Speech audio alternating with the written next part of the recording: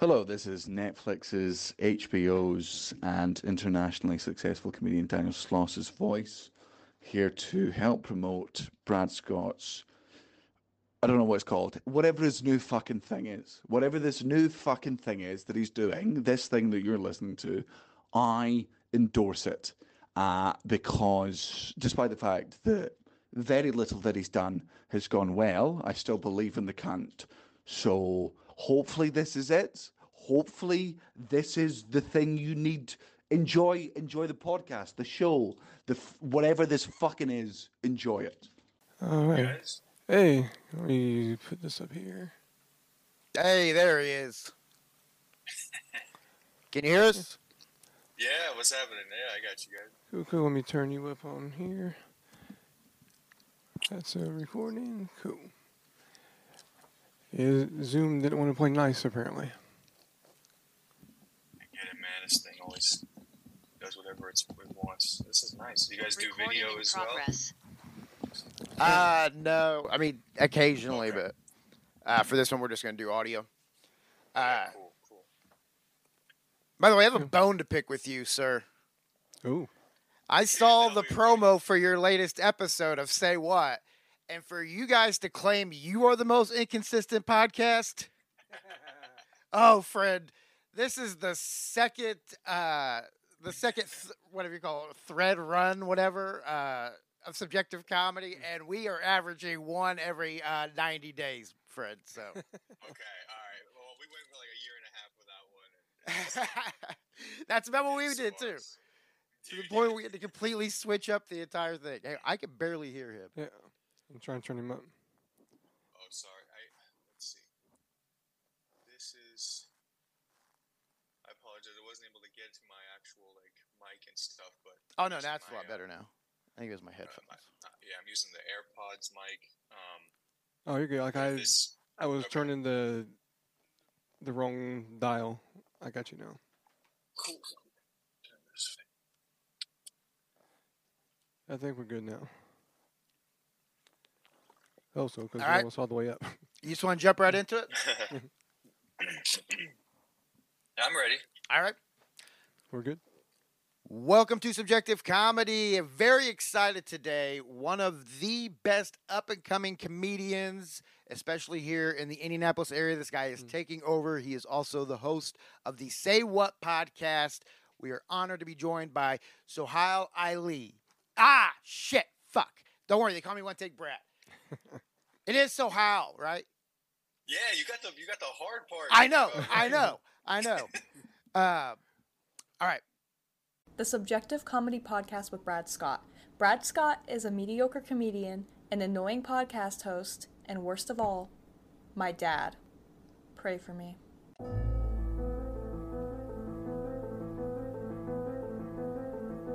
We're downloading the premiere episode of The Showdown. And The Showdown! Afternoon, ladies and gentlemen. This is another episode of WrestleMania, your father's favorite podcast, and your mom hates it. The Brad Scott Experience, Brad Scott's Redemption. Welcome to Brad Scott Live. Subjective Comedy starts right now.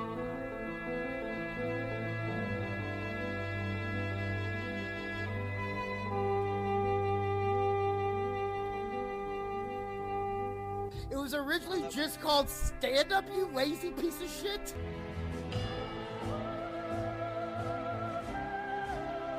Let's just do like a bison. A bison? How are you gonna fit a bison in your house? Yeah, no way in hell a bison just can live in here. You'd be like an old bison, like adopted old, that needs. What? A dying bison?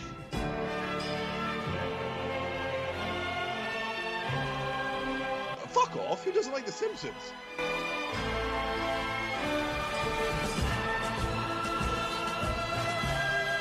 Do me a favor, if you guys do want to hit the start the course tonight, just be careful. Don't upset it. You wouldn't like this weed. Oh, I when it's episode.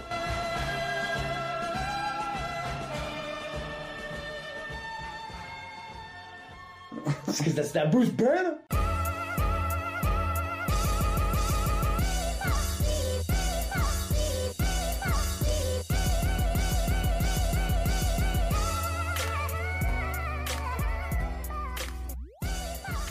Welcome to Subjective Comedy. I'm Brad Scott here with The Money. We are honored to have our guest today. He is one of the best up-and-coming comedians. He is dominating the Indianapolis comedy scene.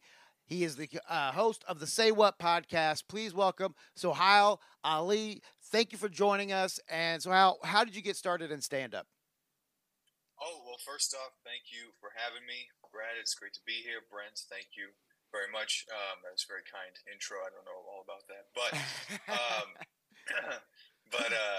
how I first got started in comedy, I always loved comedy, man. You know, like many of us can probably say, growing up, watching it, consuming as much of it as possible. And then I was always very scared of trying it, though, you know. Why was that? I was not a performer. I wasn't like these theater kids, or I wasn't really, talent show. Never did anything like that on stage ever. So just the idea of standing in front of strangers and like doing anything would cripple me. So I never tried it. And then pandemic hit, and I was literally about to do an open mic. It was like the week before COVID like hit in March of 2020, and then I was like, I'm gonna go hit it, and then they canceled it. It was actually the Bears open mic in Bloomington. Shut up. Yeah, I know. I never gone, and I was like, I'm gonna go do it, and it was like March 10th or something, and they're like, yeah, we're gonna cancel it because of what's going on, but we'll be back. And then like never. So like I sat with that regret all summer, and then I was like, fuck it, dude. As soon as I see the next open mic, I'm signing up, and that's what Helium put out like in August. Late August, Helium Indy had their mic August 2020. Now, let me ask you this. Do you think possibly, though, COVID might have been a good thing? Because let's say you go to that open mic in March, right? Let's say it's the last open mic before COVID really hits. And, I mean, I don't know how your first open mic went, but I think most people don't have a great experience with the first time. So if it goes poorly and then you have to sit on it for months, you don't have that kind of, that antsiness to get on stage and actually try it out. You have this feeling of failure almost, and you now don't have another opportunity to go kind of try it out again. So in a way, did COVID maybe kind of help you as far as like, stirring up that drive and desire to want to try it? Yeah, definitely. I would say it's that drive, because I was like, God, dude, like I literally could have done it this whole time. And then, every actual comedian under the sun was like, this sucks. We can't do the one thing we love to do because there's no crowds. And it's crazy to think back at that time now. But me, myself, I just felt like a giant fucking pussy because I hadn't even tried it. And I was like, I was like, literally, like, anytime I say I'm going to get to that, I'm like, you fucking better get to that because it could be taken away for a while.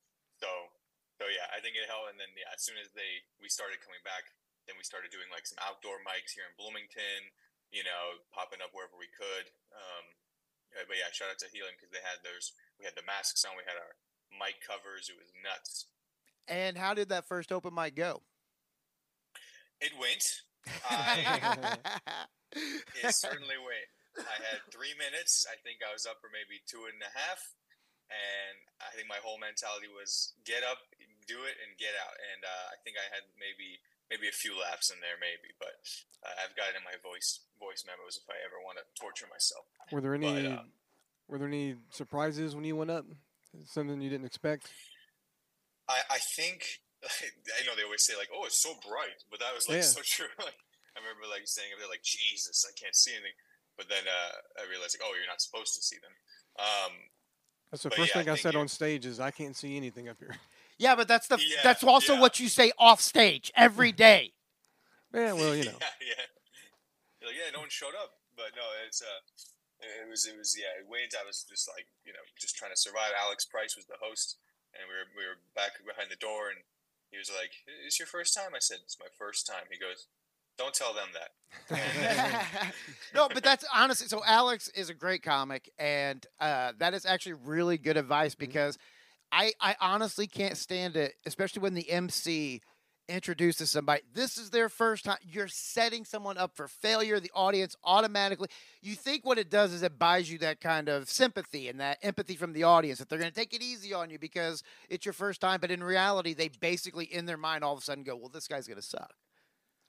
Yeah, I see that, and I've seen both of those scenarios for sure, where it's like this guy's just getting some goodwill, off the top, and if they're a nice crowd, they're like, oh, okay, we'll laugh for everybody. But I've also seen like the opposite of what you were saying, where it's like, no, dude, like no one gives a shit if it's your first or your 100th. What were the next steps that you took after that open mic? Because you've established yourself firmly in the Indianapolis/Bloomington scene. How did you? Because a lot of these episodes are going to be geared towards people who are starting out in comedy or maybe wanting to start comedy. What was your next step into getting yourself in a club? Because you're a regular at the Attic, right? I just got in at the Attic. I'm going to start hosting the mics there this week, actually. So very excited for that. One of the best clubs in the country. Yeah, absolutely, hands down. It's a dream to even say that, because I was somebody who didn't have any friends in this, didn't know anything about it, no clue, right? And some clubs are just such a black box. It's like you don't really know until someone tells you. But frankly, I didn't really go all in until like about a year and a half ago, I would say. Like when I did my first mic, I was like, okay, I did it, cool. And then I slowly started to make some friends. Like Thomas Gerson started an IU outdoor mic because he was still an undergrad at IU. So we had outdoor stages on campus, popped up in Dunn Meadow, doing mics. Still, I wasn't like full throttle. I just started my master's at IU. So I was kind of like very busy with classes, all the excuses, So I had all that to just be like, wait, all the I'll excuses. Yeah. That's every comic's excuses. I'm busy with my masters. Sometimes, I don't know, these masters got 7 kids. For me, and that was my bullshit, like I don't have time to write or go to mics. Like, no, you idiot, you're just scared of failing. So I was kind of half in a little bit doing it up until the competitions summer 2021. Where it was very apparent to me that I was not spending as much time as I needed to. I was getting bounced round 1. And this is, the Comedy Addicts Bloomington Comedy Festival, Helium's. And after Helium's, that was such a blow to me where I was like, I'm not ready for this shit, that I literally quit until 2022. Oh, wow. Yeah. And then what made you decide... What made you decide to get back into it in 2022? Like, what changed? A lot of, I just kept seeing, I was still like friends with a lot of comics, seeing their posts and stuff, and it would always kill me. But frankly, just graduating in May, finally being done with school, starting a job, getting my shit together, having a routine. And then I was like, okay, dude, like outside of work, what do you want to do? And it's like, what you want to do. You fucking should go do that. Yeah. And shout out to the Bloomington scene along with my guy, Joey Cerrone. Love that kid. Good dude. You guys both have this you have a very good way to approach stand-up, especially for two guys because Joey actually had hit me up. I had posted a thing in one of the Indianapolis comedy groups just like, hey, if anybody ever wants advice or anybody wants to get together, I've always tried to help younger comics because when I started out, it was very much a fucking fend for yourself and learn to survive on your own, figure this shit out on your own. And if you asked, people who were established, it was hard to get people to give you legitimate good advice or, any sort of insight into the business because it's such a cutthroat industry. And I've never wanted to be that way. I honestly love helping people because for one, I feel like it's never hurtful to me. You know what I mean? Like there's these, it feels like comics look at it as that there's limited spots for success and there's not. And so the more people that I can help, and especially if one of those people happens to get on, that can only benefit me, or at the very least having a good feeling that I did help somebody because again, I learned how to kind of scratch and claw with just, various mentors that kind of came in and out. And Joey had hit me up and we went and met at a pizza place, may have been Bears actually in Bloomington, and we just sat for about 2 hours and I could just tell like this guy has the right mindset. And the same way when I met you at what's it called? Walla. The Walla. Walla.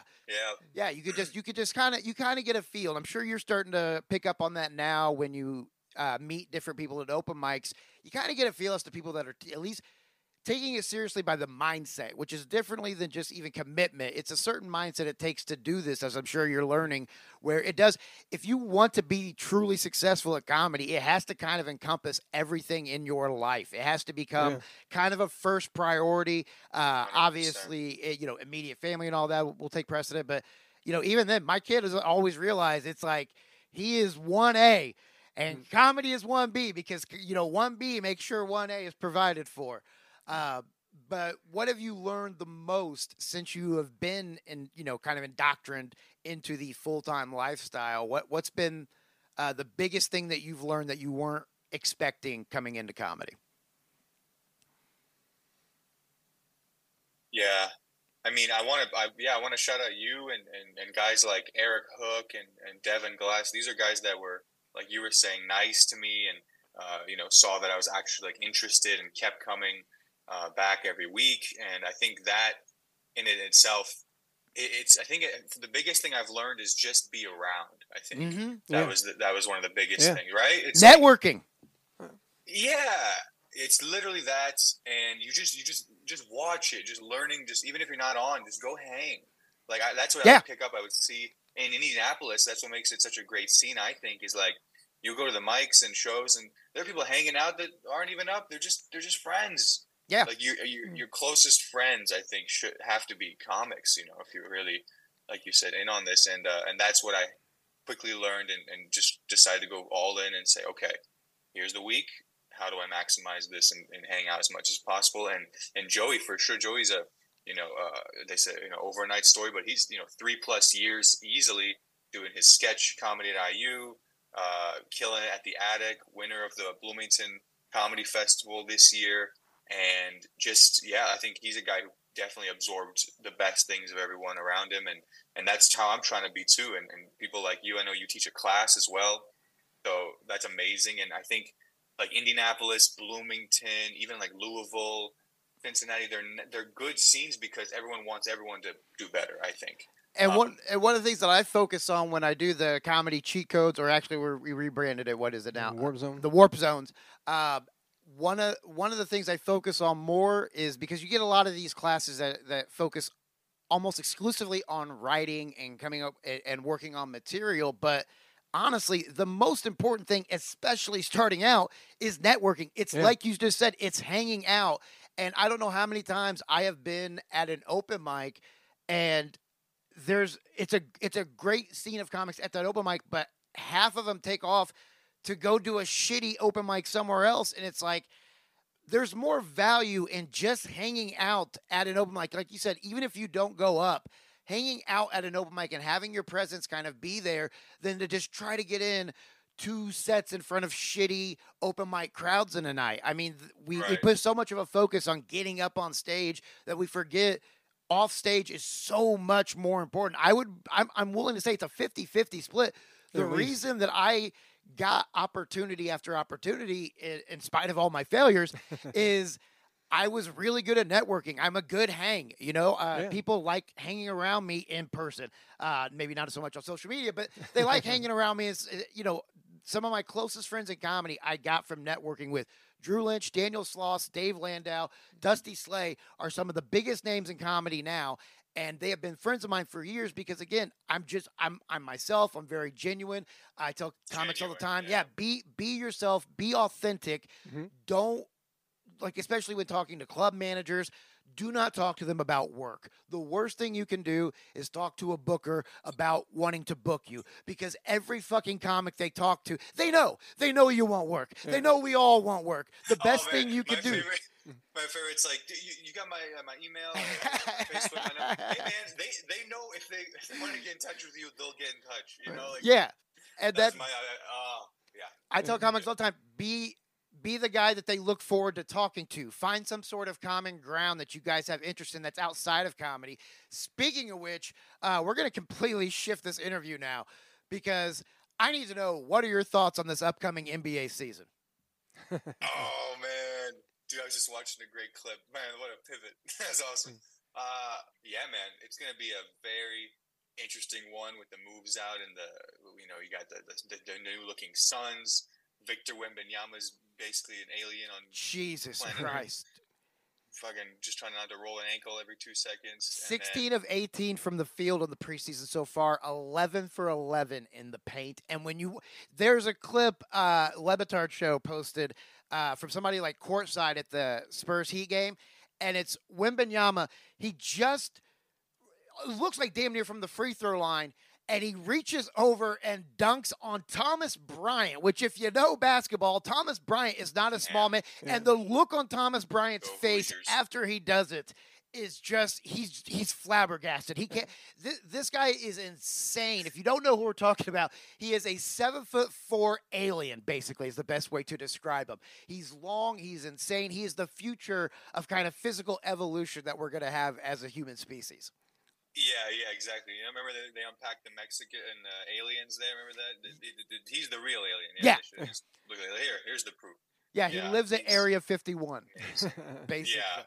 Shout out to the Spurs for getting him. And, I think, I mean, talk about an organization, you know, one of the top premier programs to hopefully, you know, create an actual good ball player, everything on and off the court, you know, Coach Pop, all that good stuff. But maybe the worst organization from a fan standpoint, because you know Pop is going to deny us all the Wembanyama we can get, because that's just Pop. Like, I was like, Jesus Christ, so we're going to get to see this guy for 15 minutes a game. As soon as they get down by 8, Pop's going to pull him to rest him. He's going to keep him out of all of the big, marquee games. Tighten up those laces. Yeah. Some high tops in them shits. Yeah, they're going to have more penalties for players not playing, so we'll see how much. But he's not in that category yet, though, right? Because right now, I believe that new rule, it applies to every team has a certain amount of players that are deemed star players or something. So like it's based on all-star appearances or all-NBA appearances or something like that. Okay. And you get penalized for keeping those guys out, but he's a rookie. Yeah. So I'm telling you. Pop is going to torture us as a basketball fan base for this entire year. Mark my words, we're all going to hate him. Well, he's long enough to play from the bench, so. Yeah. Yeah. If they had jersey sales to that metric, he's definitely in the star category. Just probably the top 5, maybe top 10 jersey, I would imagine. And none of them fit. Right? Well, he's who everybody. I mean, they have so many. They have so many games on national. The Spurs, who. What did they really? Not since like the Duncan era have they been on TV this much, and I think legitimately over half their games are going to be available on either NBA TV or through ESPN or ABC. Yeah, which is insane for a team that was not even close for the number 1 pick. That's just insane. And I don't remember the Nike ad campaign is salivating right now. Oh yeah, this is the biggest number 1 pick hype since LeBron.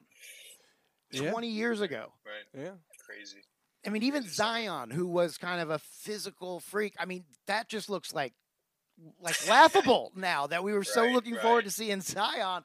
And it's just like, this guy is insane. I mean, like he's big and can 360, and now it's like, look at this guy. You thought KD was crazy. Yeah, I mean, he's 7'4", but he could dribble like a point guard at times, and he could, that's the biggest thing is the handle and just the coordination for a guy like that. Yeah, he's worried about those joints, man. Worried about those joints. Yeah, that's. I mean, he's an athlete. Like he's been doing this his whole life. That's one of the things about like in Europe.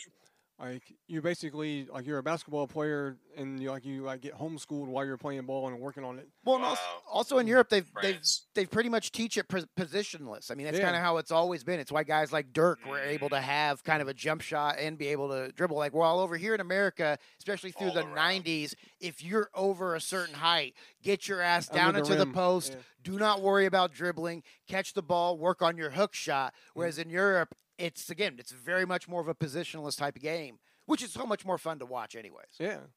Yeah, and brings it to the U.S. side where it's a lot more the Curry style of if you can't pop that 3, you're not Damian Lillard, Oh, do not bring that name up, Sohile. God damn it, I am a diehard Heat fan. Oh, I think I saw your color schemes kind of looking like some of those Heat colors. We got screwed. Portland will rue the day. Are you kidding me? Portland will rue Tyler Hero isn't good enough. When did Tyler Hero become trash all of a sudden? He was considered one of the top young players ever since he got in the league. The man snarled at LeBron in the finals, and all of a sudden now he's trash, and that's an insult of an offer? Yeah. They didn't want to pay him either. Oh, get out of here. All right, back to comedy. Sorry. What is your, first of all, what are you studying at IU? What are you getting your master's in? So I finished that last May. It was in informatics. So that's like my day job. I do like web design for IU. That's like the job I took. That is a smart major to go along with like comedy, because a lot of our stuff generates content online. Having a good knowledge of that. My dumbass, when I was in college, took theater, which is the worst major you could take. You know what you could do with a theater degree, Money? You could teach fucking theater. That's about what you could do. And so you can pretend a lot. Yeah, my biggest regret was not doing something in broadcasting or something with the, kind of the mechanical, the technical side.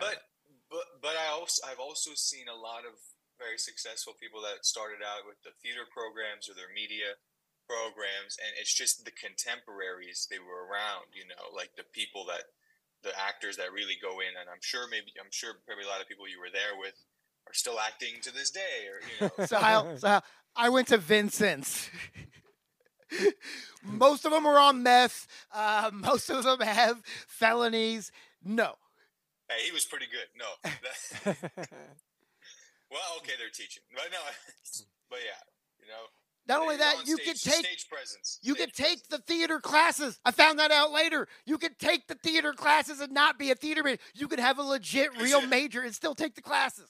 I did that. Man. Well, just you can learn. You can get all these skills online too. Boot camps and the sort.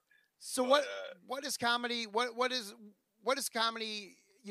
What are the aspirations in comedy? Are you wanting it to be a career? Are you wanting it to, is it going to be kind of more of just side hustle hobby? It'd be a dream, man. As I sit here right now, 3 years technically in, I think it'd be a dream to. I'd be lying if I said I wouldn't love this to be my job. I can't think of a cooler, better job, frankly, than just making people laugh. Like, that's the job, really. Like, It's insane to even call it that. So for me, like, just learning, as much as I can, seeing the business of it. It's obviously it's extremely difficult. People who are headlining clubs, still it's a grind. It's going to be a grind always. But I think it's like that, like what did Seinfeld say, the torture you get comfortable with. So the day job for now until these gigs start. Wait, you have a day job. You could kind of do that anywhere? Is it remote based? Yeah, my whole team is remote. We have an office on campus. I like to go because I don't know about you guys, but the work from home after a while, I was just egregious. You're over it with the work from home. I just roll over, hit the laptop, and pass out for the day. But so I like to go in and be like, oh, I have a job, scan in, and then and it makes me appreciate the after leaving and being like, all right, fucking yeah, let's go. Yeah, just need the structure. What have you found to be the most challenging aspect of comedy so far in your little over a year in? This is cocky right here. What do you mean? Fuck you mean challenge? No, it's I'm thinking it's all a challenge. But at the same time, I did think about, because I'm like, it's so much, it's fun too. I feel like a lot of times, and we go through our moments, but it's like we lose sight of that this shit's supposed to be fun. Mm-hmm. I think that happens way too much. People get too like it's some competition. Oh, they get this opportunity, so I don't. Fuck them. No, like, we're all just trying to do the same thing. Like, it's 100%. Tell jokes, make people laugh. Exactly. But it's easy to fall into that and go, what the fuck? Like, no one wants me, and like I saw it, uninspired. I'd say lately it's been, actually setting time to write and actually doing the writing, and having the fucking balls to actually do the new shit at the mic. So it's like that is tough. That's and that is really tough after you're someone like you who has had some success, because you've had success with this material that you've come up with. Shifting out of that, it takes kind of a while to to fully get that confidence into stuff, because I'm sure if you have a good crowd, you could go up with the material that you already have established, no problem, absolute peak confidence. But the material you haven't done, that hasn't been tested and trued, is going to be the tougher part, because again, I think it takes, I'd say, at least 5 to 10 years minimum before somebody can find their voice. It took me about 10 to 15 years in that range to find my voice, to where now I'm lucky enough that I don't necessarily have to have a live audience to dictate what's good and what's not. I kind of know in my head what's going to work, what's not going to work, without having to have the sample size of a live crowd. Whereas for years, I mean, I went through an entire year and a half where I did not stray from my 15 minutes that I had, that I was hosting with at Crackers. I mean, that 15 minutes, no matter what my set length was, it was going to be a variation of that 15 minutes, and I was fucking terrified to move away from it. But then when you finally do, you know, you get that feeling of a new joke working. I think is one of the best feelings you can have. So would you start to like just insert in the new stuff and slowly peel away from the base set, or would you literally like just create a whole new set and then be like, okay, here's my first 15, here's my second? I did a little bit of both. So I did that more with kind of developing that 15. Like I started with a 5, that I did it at the Crackers Open Mic for months and months. But then I got really lucky when I started, because it was like 4 months into doing open mics at Crackers that I got booked to start hosting weekends there. And that was like, all of a sudden I went from a 6-minute set to 15, 7, and back then we had Wednesday through Sunday, so it was like 8 shows. Yeah. So I had to literally start incrementally coming up with 5 minutes, and then once I got to that, I started the way that I found, once I was more established, was always start with at least a couple of minutes. Like, let's say you're doing just a 5-minute set. The first 2 minutes should be 2 minutes you're comfortable with, because you're never going to deliver newer material better than when you have confidence. Yeah. So if you do that first couple of minutes that you know should be the kind of tried and true stuff, that can get you a little bit comfortable, and it's much easier, I found, to do something new, because it gives you kind of a safety net, because the audience, you establish that you're funny to the audience. Yeah, exactly. You got them on your side already. Trying something brand new out the gate, I mean, I think that's insane if you're kind of starting out, because you're setting yourself up for not just failure of that joke, but now the audience doesn't know if you're funny, and the only evidence they have is that to them you're not. So I always say, like, okay, we got about 2 minutes, 3 minutes. Okay. I'm sorry, 9. 9? Okay. Keep an eye on that. Brent, give me like this or something when we got like 3 minutes. I can't see it, so. Oh, perfect. Like 9:41. 9:41. Okay. All right. Okay. So yeah, I think when you establish yourself to the audience and get comfortable, it also gets them comfortable with you. Then if the new stuff doesn't work, you could always fall back on the, oh, well, that didn't work, or that was new. And those little lines right there, it kind of saves. Like sandwich it. Yeah. You can bring it back with something that works Yeah. again. Close on something strong. Yeah. Absolutely. Yeah. That's amazing, man, to have that. Cause I always hear this, and I think it applies to comedy. It was like a Watson IBM theory that if you want to increase your success rate, you have to double your failure rate. And that is like, I'm trying to like make that like my mantra, where it's like, yeah, you just got to. You got to try it. You got to fail. You got to bomb. You got to build. That's how it happens. So, and you will. And there's like, I have a different, I think, kind of definition of bombing than a lot of people. I don't consider bombing when a comedian doesn't get laughs. I think there's 1,000 factors that could be involved in why a comedian doesn't get laughs. To me, bombing is when the comedian visibly loses confidence on stage. That to me is bombing, because like a defeat. Yes, like the audience is at that point won, and you just got to get to a point where you deliver this. Like, don't think of yourself as being, because I'm sure, especially a year in, you're kind of thinking like, well, who the fuck am I in comedy, right? Like, but you have to remember, you're a funny person. So carry that confidence with you on stage. You are a funny person, and you know infinitely more, no matter how new you are. If you're a year in and you're somebody who is, worked at some clubs, you did Let's Fest recently, you have infinitely more knowledge than 99% of all of your audiences that you will be in front of. So even if they're not with you, fuck it. You know better than they do. And if you carry yourself that way, I've had several times where I've done a show where the crowd necessarily wasn't into it, but people have come up to me afterwards and been like, you know what, I didn't really care for you, but I could tell like you know what you're doing. You know what I mean? Like you have confidence in what you're doing, and that makes such a difference in just the perception, and that's kind of what our whole business is about. And you've gotten that wisdom through years and years of seeing any and all crowds. I think that is just, you just have to. Well, sometimes it's like I'm just trying to do it as much as I can, you know. And sometimes the crowd's just weird; they don't want to laugh. Like the best reaction I've ever gotten to a show was after the show was over. Like I'm up there, it's just open mic at Crackers, and it went okay. Like I did it how I wanted to do it, and I thought I deserved a little bit better from the crowd. And it wasn't a big crowd, but like I was waiting for the bus, or waiting to go outside for the bus because it was cold.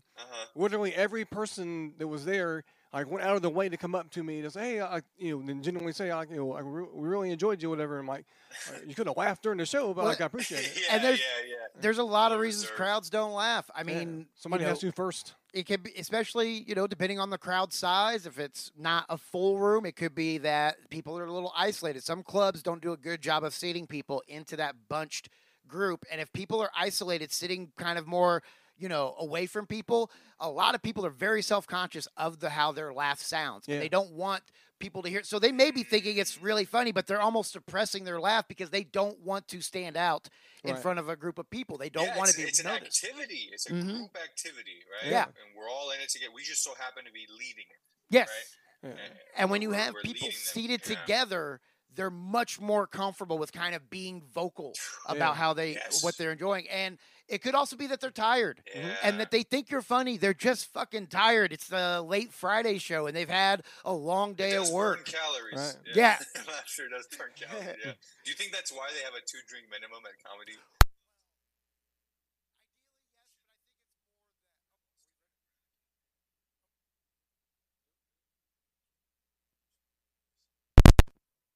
Hello. Oh, I got Brent. Okay. Can you hear me? Yeah, there you go. Now okay. You're back. Ideally, that's we'd love to think it's about the performance, but I think more or less it has to do with comedy clubs want to make money. Like 3 minutes. 3 minutes. Okay. So we got 3 minutes. So in 2 minutes, give me the best advice that you have gotten in comedy, or if you want to shift out of that, the best experience you've had so far in comedy. Oh man, I love those. I'll try and give you one of both. I'll try to give you one of both. I don't often give advice unless asked. So like you said, you're just getting started. I feel like it just started. So, but from what I've learned, in addition to just hang out, be around, I would say, do it as much as possible. That is I think there's just no way around that. And within there, you'll get more comfortable. You'll make more friends. Your friends will put you on shows, and just be in the world. I think that is just my main thing. Like you said, if you're really in on it, it should dominate your whole. I think you said the best. It should dominate most of your life. So I'd say if you want to go all in and do it. These are the things I try to remind myself all the time. And then, man, like it's hard to like one singular best experience so far, but I mean, anytime I have the opportunity to, host an amazing show, like we just had a fun show upstairs at Helium with Nate Abshire. I love Nate Abshire. That's my dude. Yes, I love Nate. I've known Nate for a long time. Very fun. Oh my God, what a guy! Hilarious, so sweet. And we were upstairs, and so Saturday night, sold out room. So really, indie showed out, and that upstairs room, 60 people, and they were a hot crowd, and we had a great time. Everyone did so well, so that was probably really great. But really, I'm grateful for all the opportunities that everyone's given me, and just hoping to continue to learn and grow and give back. And appreciate you doing this podcast so people can learn and connect with people. And I, really glad to have met you at the lab that night. And absolutely, really you're doing stuff the right way. So keep doing what you're doing, man. Absolutely, Sal. So you guys too, man. You guys are we end the show the same way every time because we have one question for you. If you didn't think this podcast was funny, what? Yes. Comedy is subjective.